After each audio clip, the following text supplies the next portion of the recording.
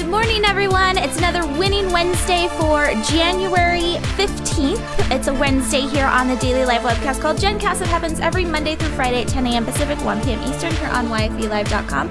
I'm your host, Jennifer Dono. You can tweet me at Jennifer Dono and use the hashtag GenCast. So today's headline show, I should say it's Winning Wednesday show, and it's a headline show. So we're talking all about things that are happening in the news. The first topic that I want to bring up was an article that was published in Mashable yesterday. Not necessarily a headline or anything controversial, but it was something that I thought was interesting to consider, especially if you're a journalist, a freelance writer. A lot of people are starting their own media companies, whether they're doing live webcasting, they're doing something similar to YFE with blogging, that kind of a thing.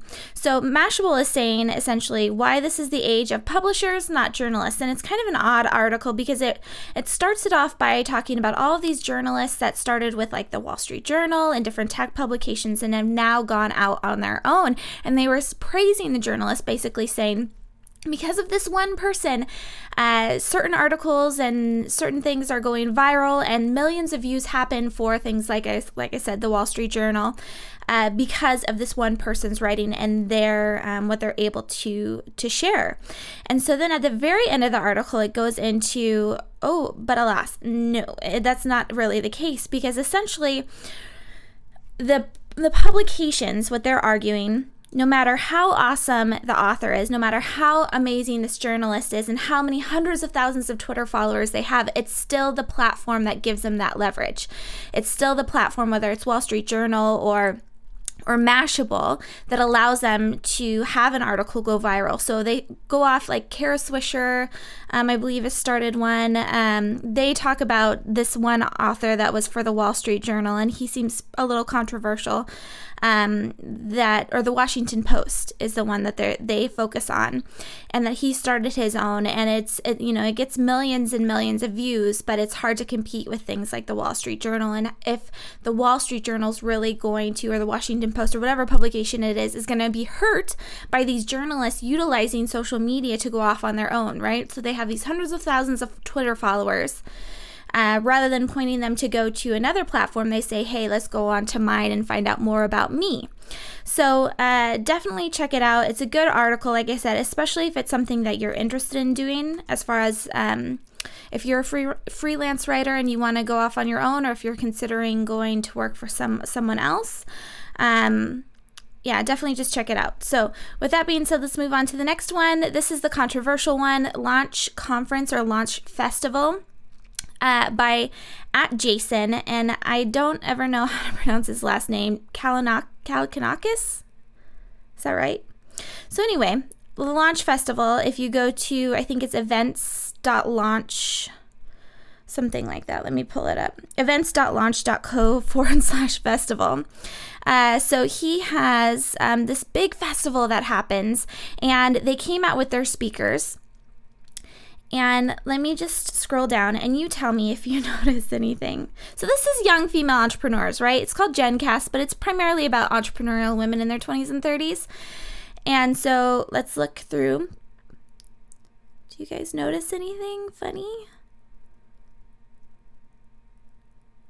Yeah, it's all dudes.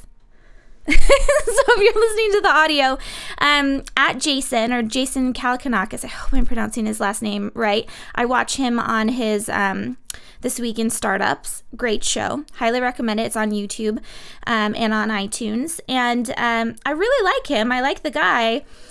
He came out with this lineup of all men in his festival, and then a little bit of controversy sparked up around it. So @Jason, that's his Twitter handle, got in a little bit of a feud with @Shanley. So @Shanley, actually, a couple days later, it turns out she was launching a new publication called modelviewculture.com. And it's funny because, on Twitter, you now see, you get alerts for people that are following other people, or if a lot of people have followed one person. Well, Entrepreneur Magazine, Fast Company, all of the big publications that I follow on Twitter, it told me we're starting to follow this model view culture. And I feel like a lot of what she was doing was sparking up controversy to get her name out there and to have people notice her to check out this new publication. So I want to get your opinion on the feud. It's essentially, she was arguing that at Jason is at fault for announcing 100% male lineup for his tech startup conference called Launch. And he came back and basically defended himself and said, this is only 5% of the speakers. We're going to have so many more speakers coming up. We're looking for a female keynoter. And so it spurred on more controversy. My only opinion in all of this is that I don't understand, as a conference producer, someone that's putting on something, why you wouldn't, because I don't think it's an issue. Like he's singling out women or pushing them aside. It just seems like poor marketing. Maybe he was trying to spark controversy by doing 100% men, and then he's like saying, "Oh, well, we're gonna have lots more women coming up," or what his whole point in doing this. But he definitely, why would you announce a speaker lineup with all men if you have to expect some type of controversy, right? So let me know who's winning in the situation. He came out and defended himself, though, on Twitter. He spoke out to the people that were really saying bad things about him rather than just letting it be pushed off to the side. These people take the idea of gender equality very seriously in the tech world. Why? Because another interesting thing that came out, she was pointing the blame at the Y Combinator founder, Paul Graham. And so he's been someone that's been in the news headlines recently.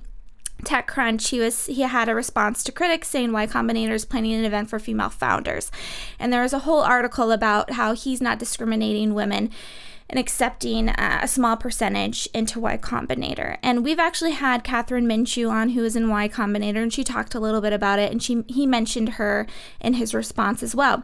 So anyway, Shanley called him out because he is a keynoter at the conference, and he has a very long response, and we'll include links to all of this.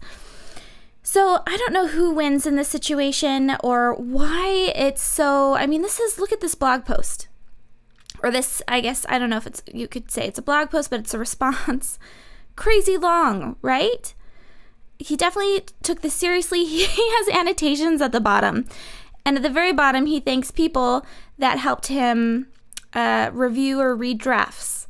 So they're definitely taking it seriously. Like I said, they don't want people to think that they're discriminating against women in any way. So like I said, let me know what your opinion is on this. Tell me who you think is winning in the situation, and we'll just keep an eye on it. I think it's something that's interesting. I absolutely don't have an answer for, if or even an opinion on the amount of women that are either, female founders in startups, or women that are getting venture funding, or women that are starting tech companies.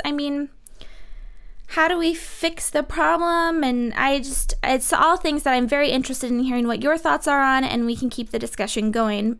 I do think it's important, though, that the discussion is out there in the first place.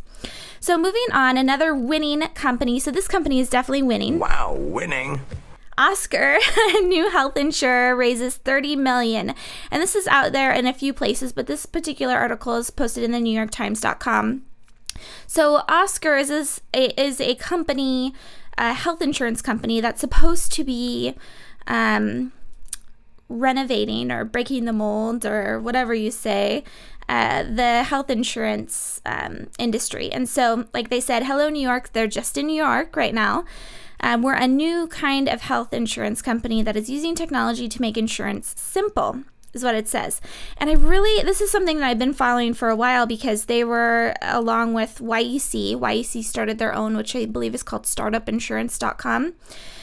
This was another one that's often mentioned in the articles at the same time as YEC. And it's just a website. This is the thing. It's not doing anything crazy with insurance, as far as someone mentioned in the comment in the article. It's not me. I still have to pay for my services, versus any type of other really groundbreaking type of a company. But at the same time, if you are self-employed and you've had to sign up for insurance, it's such a headache. I did it in 2010 when Obamacare was first passed, and then, it was like the 4 years type of timeline. And it was the hardest thing I've ever had to do, to go through insurance. And it was so expensive, and I didn't understand what I was getting. So if you look at the hioscar.com website, it breaks it all down really nicely. And at the very bottom, this is my favorite part here. it lets you see very simply how much it's going to cost you. So here's an example. If you just even click this, you can see single with no kids, and it gives you some options for plans. So I just thought it was just a fantastic idea as far as trying to simplify how people purchase the service, first of all, which is a headache in and of itself. But also they try and make it a little bit more personable as far as how the service is provided to you, with doctors being on call, and certain services are laid out as free to make sure that your health is in good shape.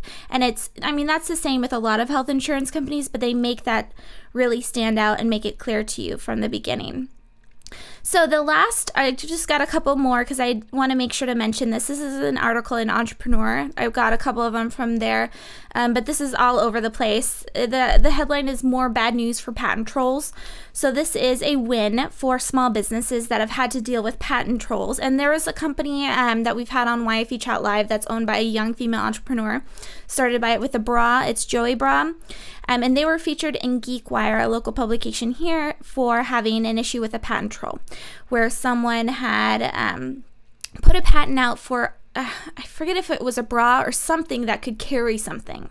It was so generalized.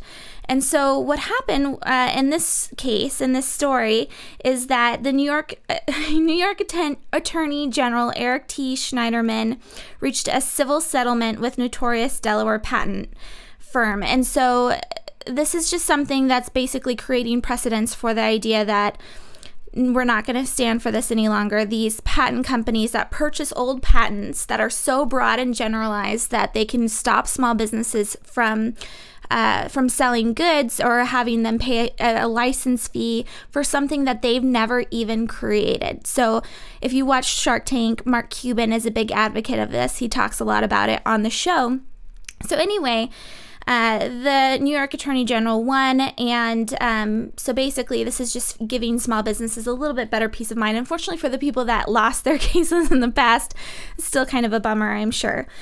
So on that note, another thing that happened was the U.S. Court of Appeals overturns net neutrality, and this is something that people are talking a lot about on Twitter. And so the one thing I just wanted to point out quickly with this is that look it up a little bit more, because I think it doesn't make a whole lot of sense to me personally when I see people that are in tech startups talk about it. But at the same time, there's pros and cons with the idea of the internet being something that that the government has their hands in. So basically what Verizon did was come back at them and say, no, net neutrality is not something you can do. You cannot tell a business owner how they can charge and how they can deliver a service. And so one of the companies, or one of the publications that I thought that did a really good job of pointing this out, was Popular Science, of all places. I'm going to link to that. And so they explain it a little bit further. So it's the idea that these large companies like Netflix and Google and people like that can pay a bigger fee, because basically what they're saying is that not everyone is equal in using the internet. Some people that are using internet for communications, whether it's video, for entertainment, or sending Skype over, or something like that, versus someone just looking at a website. That's two different uses and two ways of consuming and how data is being taken. And so Verizon won, and it's going to be really interesting to see what happens with this. And definitely check out the article. It's a good one in Popular Science, and it helps you understand it a little bit more as far as a consumer and someone that is a small business owner within this. And two big wins. Wow, winning. That will help you become more winning on this Winning Wednesday is the Horizon shoots all of your videos in landscape. It's an article that was out of TechCrunch, and this is, I just thought it was funny because my business partner, she does video, yet whenever she shoots a video, she always holds the camera like this, and so you see it on like Jimmy Kimmel or the Today Show when they show clips. It's the, what's that called? The vertical look of the video. Is horrible. It drives me crazy. So this app is, I think, 99 cents. It's like 50% off right now in the App Store. It's called Horizon. Check it out. It makes all of your videos go into the landscape view automatically, even if you hold it like this. So I would definitely check it out so you can become more winning in video. And then finally, the last thing that I wanted to mention that is definitely going to help us win as far as being more social on the internet is that Tumblr, you can now tag people. using the @ symbol. So that's all very exciting. Hopefully you grabbed something that will help you win the rest of the week. Check out the net neutrality stuff on Popular Science. Check out the Horizon app, and make sure that you tag people on Tumblr. Get on Tumblr if you're not on it yet. It's really fun. I enjoy it. So you've been watching Winning Wednesday on the daily live webcast called GenCast. Hopefully I'll see you back here tomorrow for Thematic Thursday. Friday, we're talking all about women and how to make 2014 an awesome year, what actions to take, with one of the authors of a popular Entrepreneur magazine article.